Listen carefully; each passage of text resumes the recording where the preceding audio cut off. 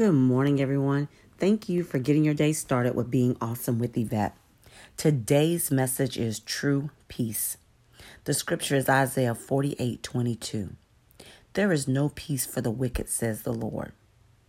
We all go to God asking Him to give us relief from things that are bothering us or strength to endure what we're facing, but we never truly give Him the situation.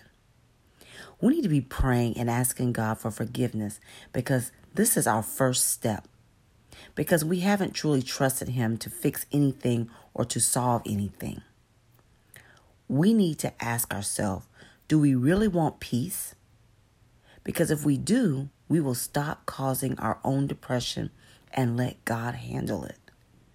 I really hope this message was uplifting and encouraging for you to want to change and do the will of God to become a stronger and better version of you.